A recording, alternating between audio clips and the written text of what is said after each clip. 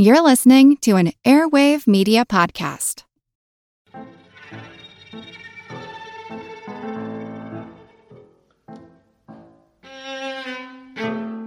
Closing time. One last call for alcohol, so finish your whiskey or beer. Closing time. You don't have to go home, but you can't stay here. You couldn't go a week in 1998 without hearing Semisonic's second big single. It was nominated for the Billboard Music Award for Modern Rock Track of the Year. One wonders, though, if the people who nominated it knew it wasn't about drunks in the bar. It was about a newborn baby. My name's Moxie, and this is your Brain on Facts. When you need mealtime inspiration, it's worth shopping Kroger, where you'll find over 30,000 mouth-watering choices that excite your inner foodie. And no matter what tasty choice you make, you'll enjoy our everyday low prices, plus extra ways to save, like digital coupons worth over $600 each week. You can also save up to $1 off per gallon at the pump with fuel points. More savings and more inspiring flavors make shopping Kroger worth it every time. Kroger, fresh for everyone. Fuel restrictions apply. There came a time in the early 1990s when the band R.E.M. challenged themselves to do an album with a faster, harder sound and strictly electric instruments. No acoustic guitars, no mandolins, of which they were very fond, no nothing. Whether or not you think that was really a challenge, you can't argue with the results. 1993's Monster.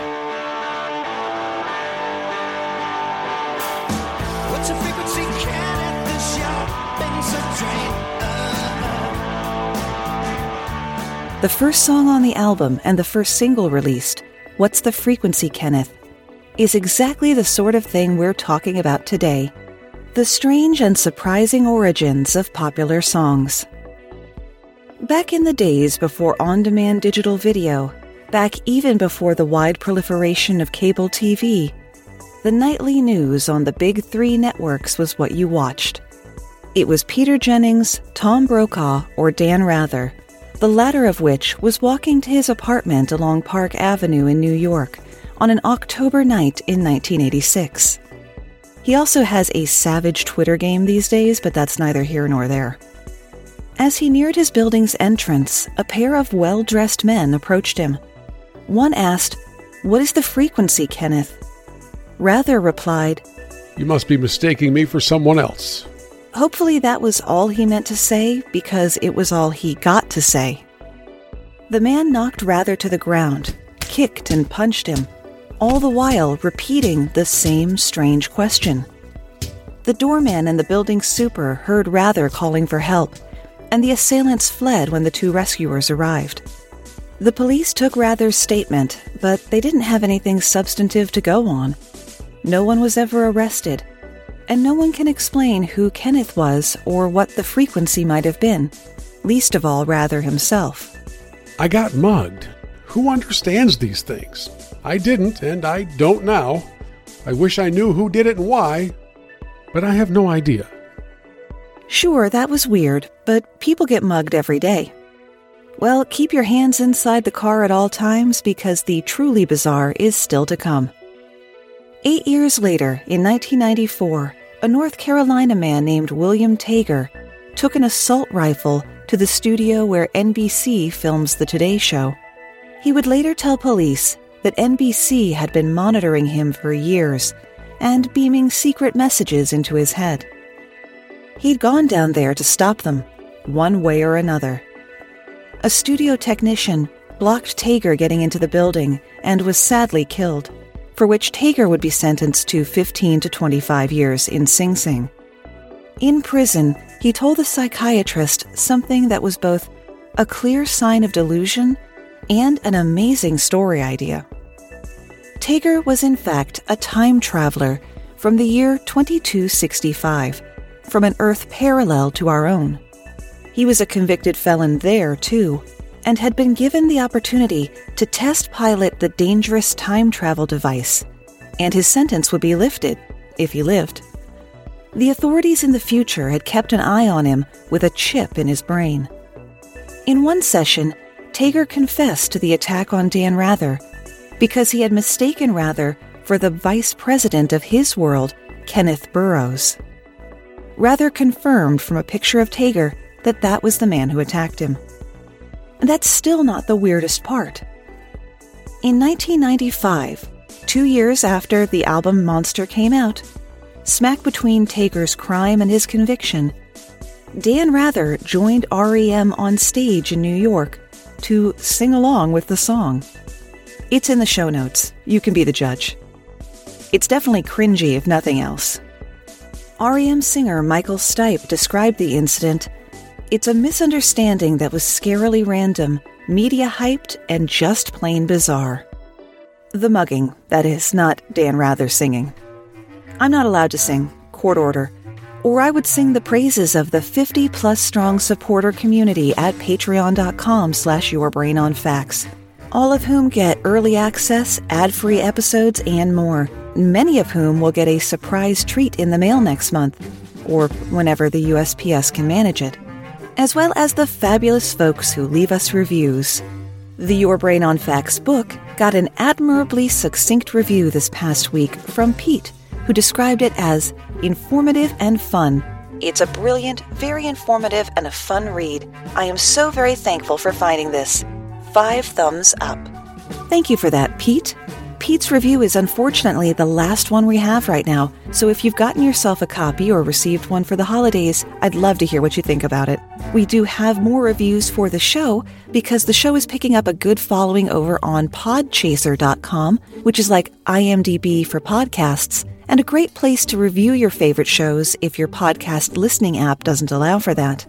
We got 2 little ones I'll read for you today. Vinny Gitt says, "Great podcast. Moxie puts lots of information in this little podcast, and I learn a lot by listening. Love it, but to be completely honest, I would listen to Moxie read a phone book. Her voice is that good. Sweet, yet incredibly precise and clear." Hey, Vinny, can you write ad copy for my VO business? That would really help me out there. And don't forget, all of my listeners, if you need VO for your small businesses or whatever you're working on, you do get 50% off the going rate. Another review came from Donnie D, who said, "Moxie covers an array of interesting topics with a touch of humor masterfully. She keeps me interested and always wanting more. I have listened to every episode." Thank you so much for the review, Donnie D, and for listening to the back catalog. It still blows my mind that people like what I'm doing enough to listen to hundreds of hours of it. I don't even know how much I have anymore. Lots of hours, though, because I'm not usually a back catalog person myself, so it always blows me away to hear that. And if you want to hear your opinions read on the show, leave us a review, and I'll do my best to get to every last one. By the way, if you're listening to the show in Hong Kong, Singapore, or India, hop on the social media, Facebook and Instagram, Your Brain on Facts, Twitter, Brain on Facts Pod, and say hi. And let me know where you first heard about the show, because apparently I rank very high in the history category for podcasts in those countries. If you find yourself falling apart, whereas once upon a time you were falling in love, then there's nothing I can do. Total Eclipse of the Heart is about vampires. Big-haired balladeer Bonnie Tyler's mega hit was originally supposed to be a vampire love song, according to its composer Jim Steinman. He was working on a musical adaptation of the OG vampire movie Nosferatu. Because I don't know about you, but when I picture Max Schreck's bald pate and pointy front teeth, I feel like breaking into intensely choreographed song. Of course, if anyone could pull that off, it would be Steinman, who in 1977 gave the world Meatloaf's debut album, Bat Out of Hell. The title track of the album so impressed Tyler that she asked her label to connect her with Steinman for a collaboration. Steinman took a half-finished song he was calling Vampires in Love and presented it to Tyler, and the rest is music history. Incidentally, Steinman's Nosferatu musical didn't come to be. You might say it never saw the light of day.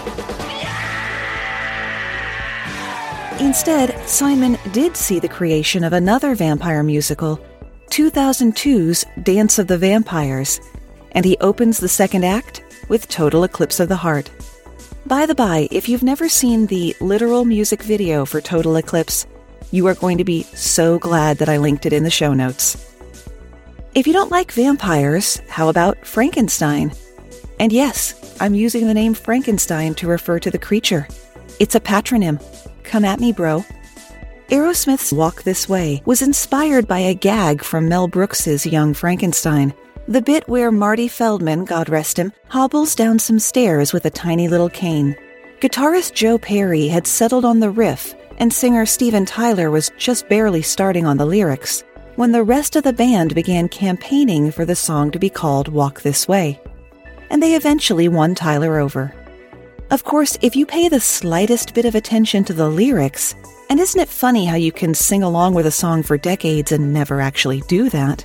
You'll notice it's got nothing to do with classic comedy and is just a sexually charged raunch fest from Go.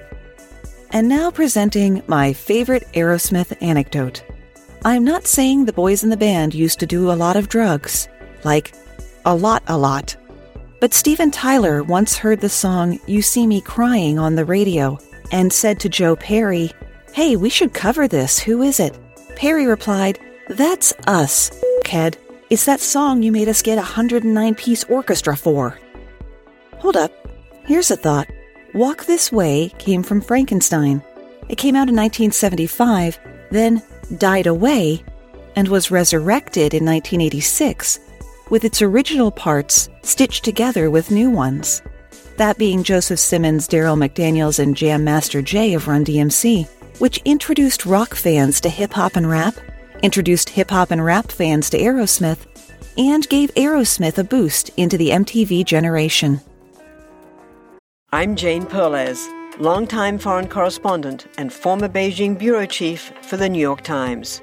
I've been a foreign correspondent in lots of places: Somalia, Indonesia, Pakistan, but nowhere as important to the world as China. I mean, China is not dropping anti-democratic paratroopers into Montana. But of course, we did see things like the weather balloon/spy balloon riveting the whole country for a week. This is Face Off, an 8-part series in which we'll take you behind the scenes to key moments in the tumultuous U.S.-China relationship. We'll speak with a diplomat, a spy, a tech reporter, a U.S. admiral, even Yo-Yo Ma. Plus, my pal and noted China historian Rana Mitter joins the conversation. We'll look at what's driving the two nations apart and explore whether anything can help bring them back together. Face Off launches April 9th. Do you find it hard to sleep at night? Then the Calm Cove podcast can help you sleep deeply all night long. Calm Cove has deeply relaxing meditation music and ambient sounds like ocean waves and crackling fires. All of our episodes are designed to help you relax and to fall asleep fast. Calm Cove is brought to you by the team behind Sleep Cove, the sleep podcast that consists of spoken word hypnosis, meditation, and stories. So if you want to listen to a beautiful soundscape tonight, search for Calm Cove on Apple Podcasts or Spotify and see how we're helping millions of people relax and go to sleep every night.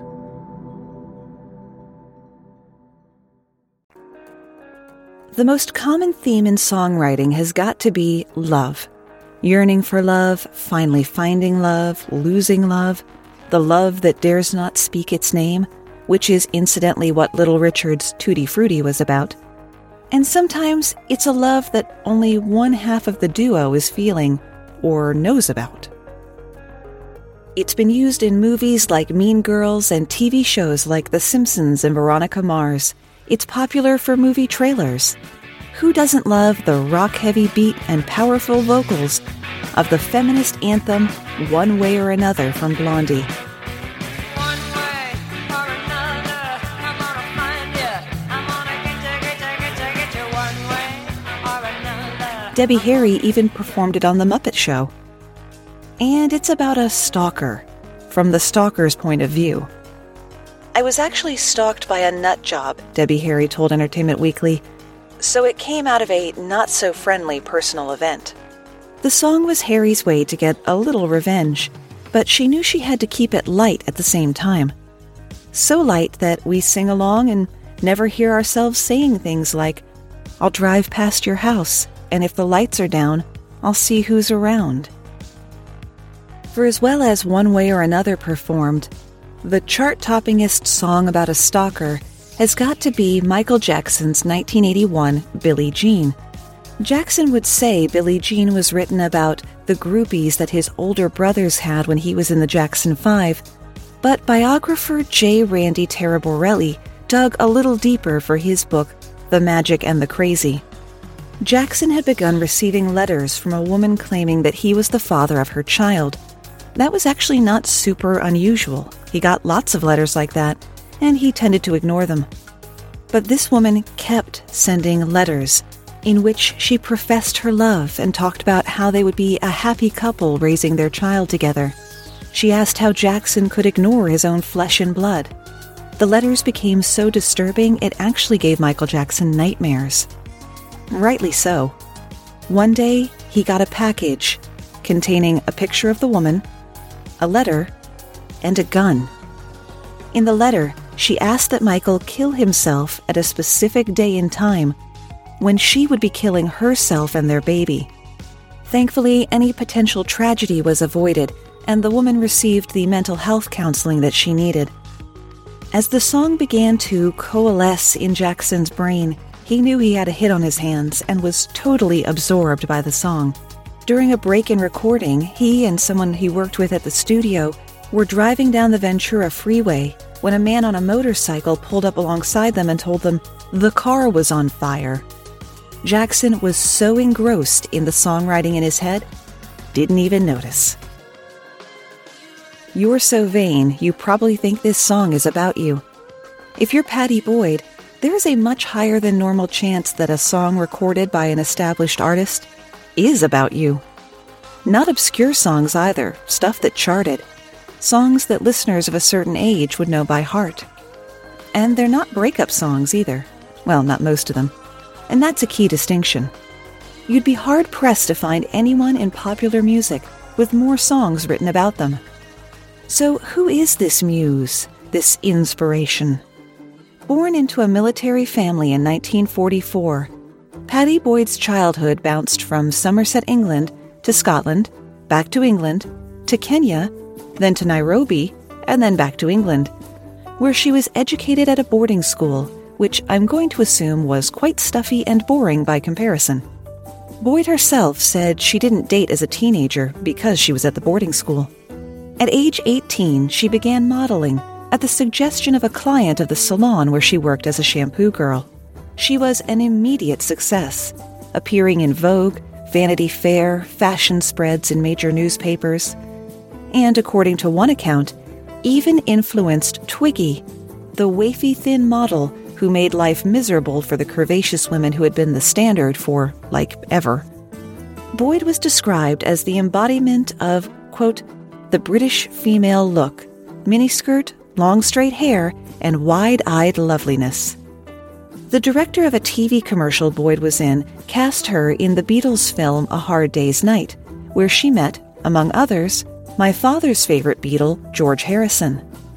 They quickly became an item, and dating one of the biggest rock stars in the world certainly didn't hurt Boyd's modeling career. Why is it always rockers and models?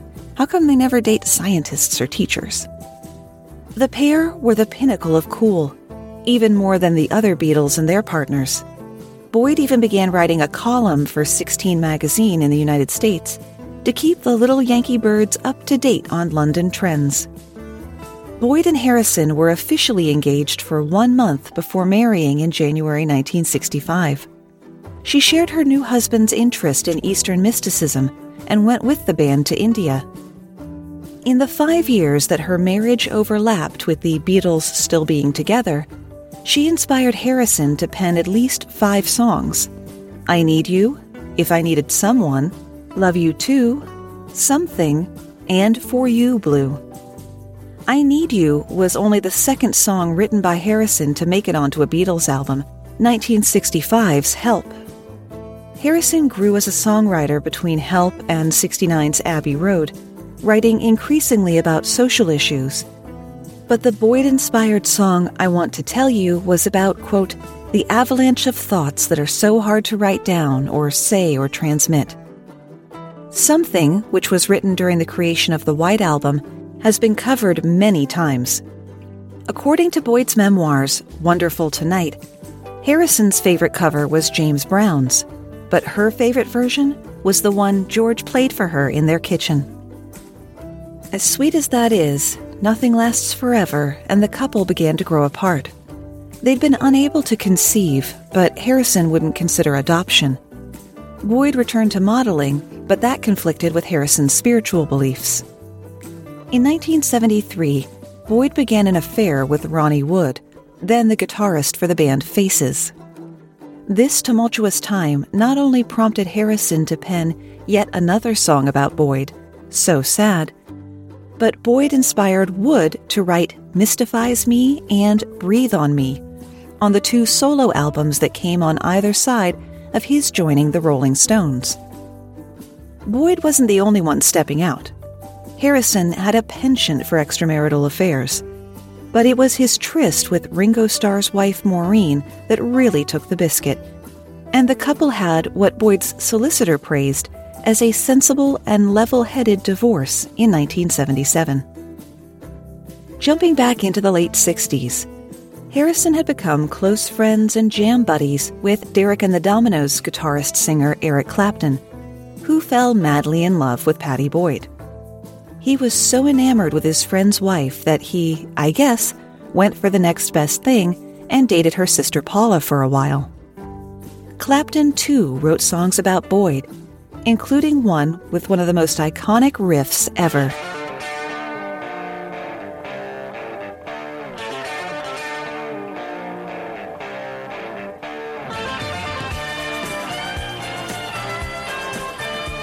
The name Layla comes from a Persian story about a man driven to madness by unobtainable love, which handily obscured the fact that he was singing about his good friend's wife. I'm going to risk dividing the room here, but pop over to our social media and look for a poll on whether you prefer the original or the MTV Unplugged version. My dad really didn't like the Unplugged version, and I agree that the more rocking riff is superior, but I like the Unplugged version better overall, if for no other reason than it has the decency to end.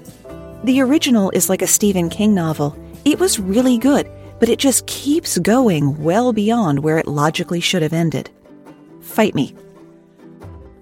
Boyd rebuffed Clapton's attention, so he went off to sulk and do heroin for a few years, as you do.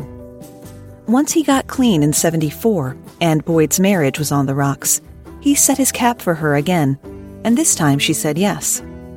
Boyd and Clapton would marry in 1979 and become what the still on good terms Harrison would call his husband-in-law, which is freaking adorable and terribly well-adjusted. What's not adorable was the alcoholism both Boyd and Clapton subsequently descended into as they struggled with marital woes, infertility, and miscarriages. Oh, and Clapton's repeated infidelity, which left Boyd to speculate that he had only wanted her because Harrison had her, and his competitive nature just couldn't quit. They were divorced in 1989. During the good times, though, Boyd inspired Clapton to write She's Waiting, Bell Bottom Blues, and the far better known, but in this reporter's opinion, absolute snooze fest, Wonderful Tonight. In her book, Boyd recalled one evening when she kept Clapton waiting hours when she tried to decide what to wear for a night out, during which he was killing time with his guitar and came up with the chorus. One does hate to reinforce tired old gender stereotypes, but if you're taking so long to get ready that your partner has time to write a song about it, just wear the first outfit. I'm sure it was fine. Even after the divorce, Boyd was still Clapton's muse, leading to the Torch song Old Love. In 2008, in an interview with The Guardian, Boyd said she was not a fan of the song. The end of a relationship is a sad enough thing, but to then have Eric writing about it as well, it makes me more sad, I think, because I can't answer back. Tragedies, especially personal tragedies, are fertile ground for songwriting inspiration, and it can act as a form of therapy to help the writer work through their grief. You're probably aware of the heart-rending accident behind Eric Clapton's 1991 hit Tears in Heaven. A janitor had been repairing a window in Clapton's 53rd floor hotel room when his 4-year-old son Connor slipped beneath the adult's attention, as children sometimes do, and fell. In my research, I learned that Clapton wrote another song for Connor, 1997's Circus, about how he had taken Connor to the circus the night before he died, the night when Clapton had vowed to himself to be a proper father.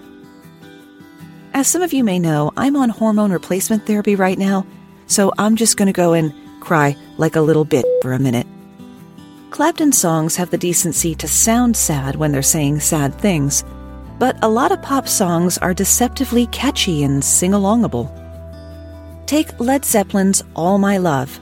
Definitely not in my top 10 for the band, but I can't dunk on it because it wasn't written to or about a romantic partner, but rather to Robert Plant's son, Karak, who died of a sudden illness at the age of 5. I think it was just paying tribute to the joy that he gave us as a family, and in a crazy way, still does occasionally. Plant said in an interview.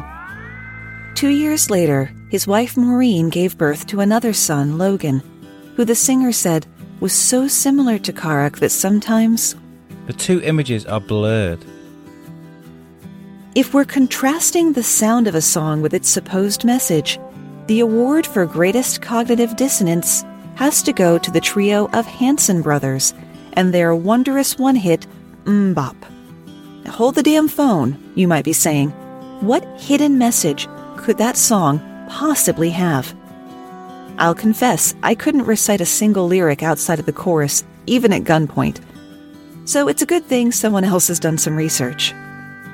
According to Zach Hanson, the youngest of the three, who was 11 when the song came out, Mbop is really about, quote, the futility of life. This was either a really depressing group of kids, or maybe at least the eldest brother wrote it. Isaac was 16 at the time, and you know how dramatic teenagers can be. Why else would the lyrics say things like, you have so many relationships in this life, only one or two will last. You go through all the pain and strife, then turn your back, and they're gone so fast. Staying in one-hit wonders, in the summer of 1998, you might have caught yourself driving with the windows down, singing along to Fastball's single, The Way, with a big smile on your face.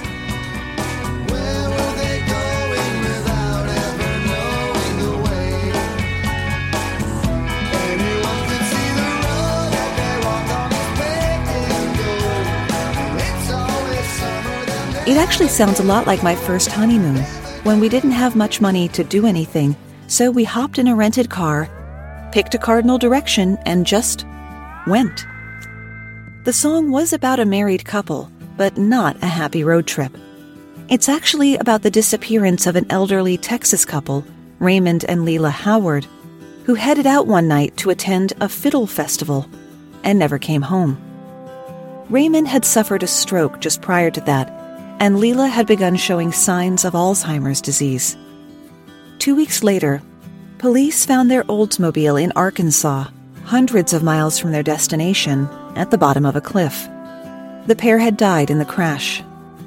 Officials speculated the couple may have become lost and/or the driver disoriented, and they just kept going the wrong way, eventually driving off the road.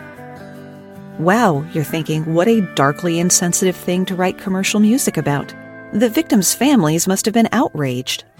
Actually, they were touched by what they considered a tribute to their pater and mater familias. One of their grandsons told his local news, "I was just blown away. I just couldn't believe somebody would do something like that for my grandma.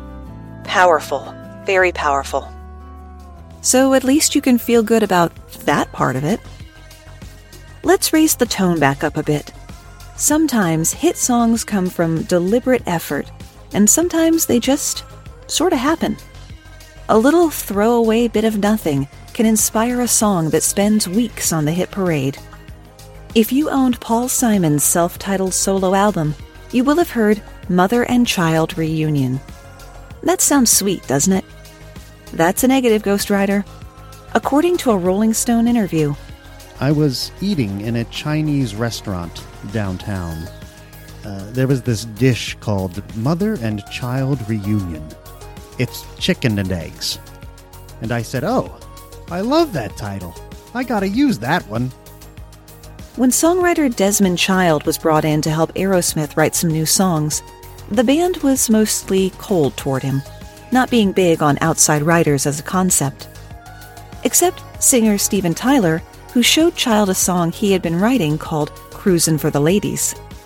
Child was not impressed with it, particularly the title. To try to win his audience back, Tyler told him the original title had been Dude Looks Like a Lady.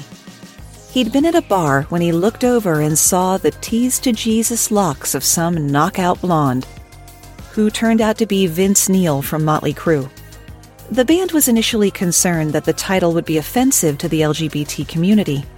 Child replied, "I'm gay and I'm not insulted. Let's write the song." And in case you're curious, Vince Neil would eventually learn that the song was about him, and according to Child, had a good laugh about it.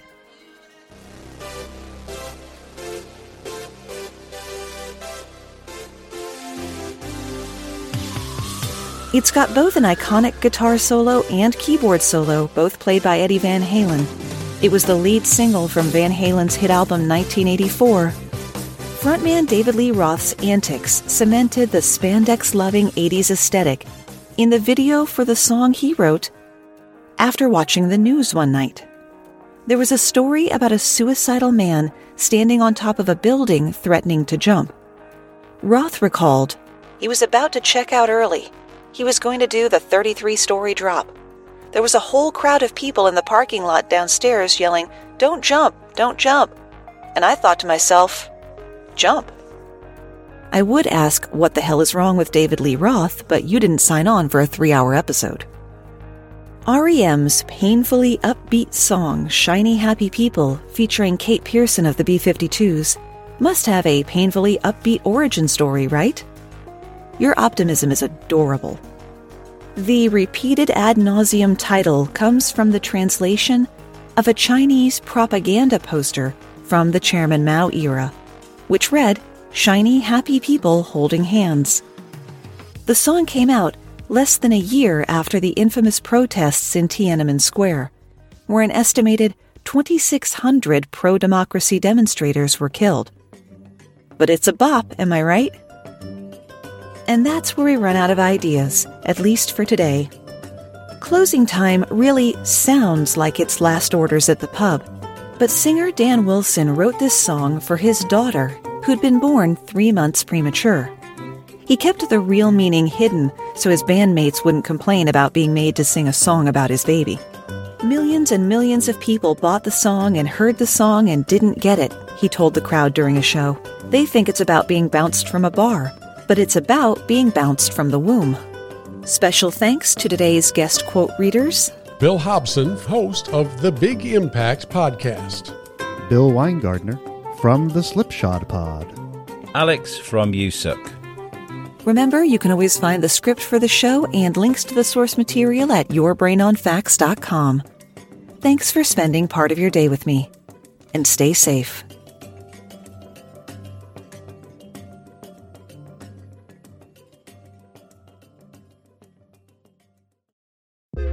The world is constantly changing and transforming. Cut through some of the noise with What's New with Wired, a podcast that goes in depth on the latest news and technology and culture. Their award-winning journalism will help you make sense of what's happening in the world. Listen to What's New with Wired wherever you get your podcasts. That's What's New with Wired wherever you get your podcasts.